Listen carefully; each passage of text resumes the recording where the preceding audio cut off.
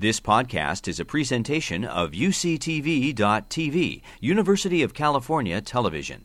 Like what you learn? Help others discover UCTV podcasts by leaving a comment or rating in iTunes. The one thing that I want to emphasize is that when we're talking about addiction, we're talking about a behavioral disorder.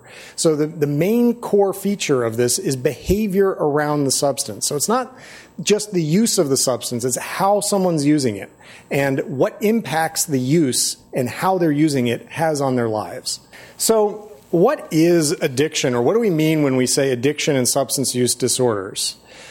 What we mean basically is that the words are synonymous as we think about them now. So substance use disorder is considered the same as addiction.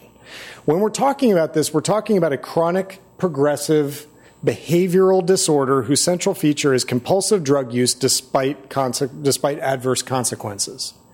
So the pathophysiology of addiction is fundamentally rooted in the brain's reward system and alterations in these systems caused by chronic drug use.